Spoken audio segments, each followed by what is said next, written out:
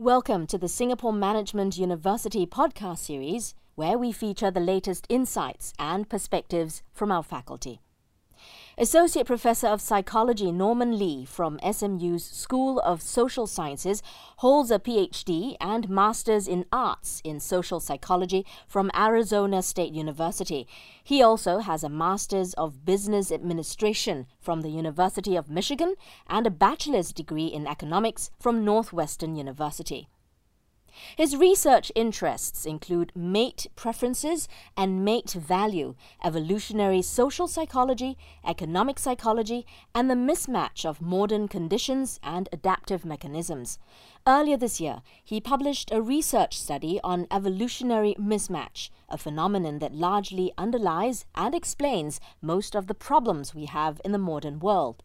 In this podcast, Associate Professor Norman Lee discusses this concept and shares his views on how it permeates every aspect of our lives, including low fertility.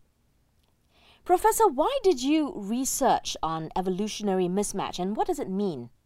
Well, I actually started getting into research on evolutionary mismatch when I noticed that some of the studies that I had run had implications for modern problems. Now, mismatch refers to when an organism's environment changes more quickly than its adaptations have time to evolve and adapt to.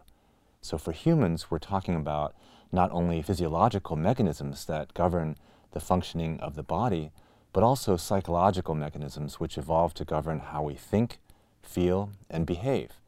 Now, these mechanisms are processing these days a lot of evolutionarily novel inputs, or they're being denied the inputs that they actually evolved to process. So this mismatch in turn leads to the mechanisms misfiring or producing output that's either not adaptive or is undesirable. Now, some of the work I've done so far in this area has been theoretical. We're building a framework, but also some of it has focused on specific phenomenon, including eating disorders, life satisfaction, and attitudes towards marriage and family. What were your findings? In general, we find that very brief exposure to electronic stimuli is able to have an immediate influence on people's psychology. For instance, reading mere descriptions of same-sex people who are very competitive can induce heterosexual women and homosexual men to feel worse about their body image and eating attitudes. And looking at just some pictures of attractive females can make women feel worse about themselves and can undermine men's commitment to their current romantic partners.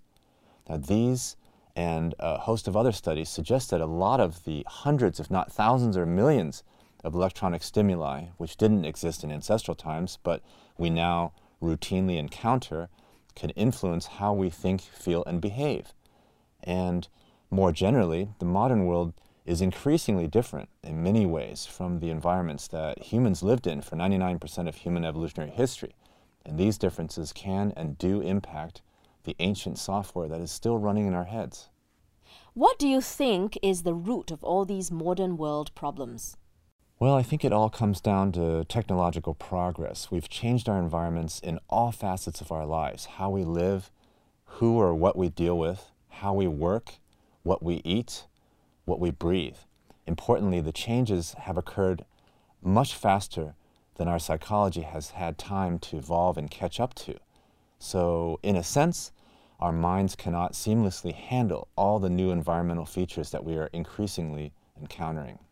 What are some examples of this mismatched occurrences and undesired outcomes? An often cited example concerns food.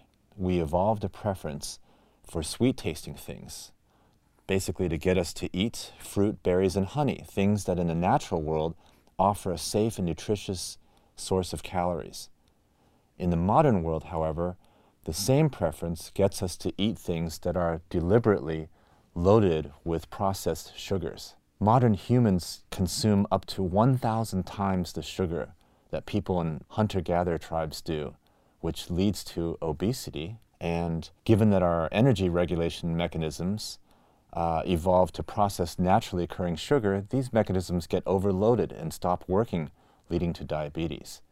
A topic that I'm currently investigating is how mismatch may be responsible for people in many countries now reproducing much less than replacement level.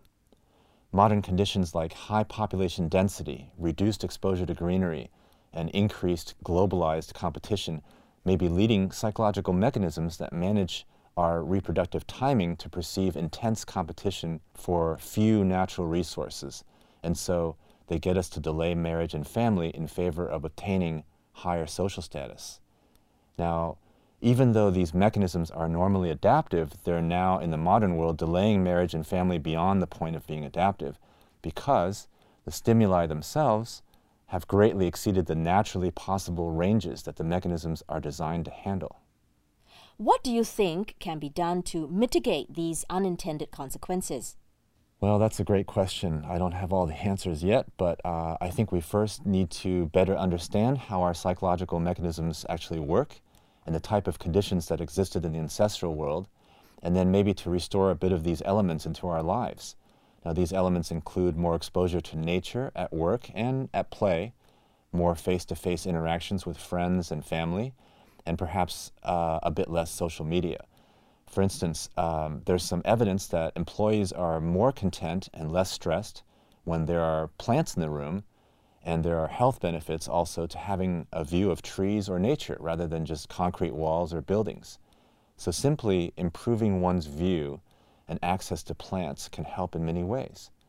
Similarly, interactions with friends and family tend to make people more satisfied with their lives and better able to handle the stresses of daily life. My collaborators and I think that having more of these things present may be able to influence positively our attitudes towards marriage and family by suggesting to our reproductive timing mechanisms that we are supported by others and live in a safe place with lots of resources. Now, the case with social media is kind of interesting because it has definitely brought a lot of advantages and improvements to our lives, but at the same time, social media use has been linked to depression and loneliness. The more that people use it, the more depressed and lonely they feel. And so it might be helpful to set limits on using social media, no matter how convenient and tempting it is to always be engaged with it. Thank you, Professor. Thank you very much.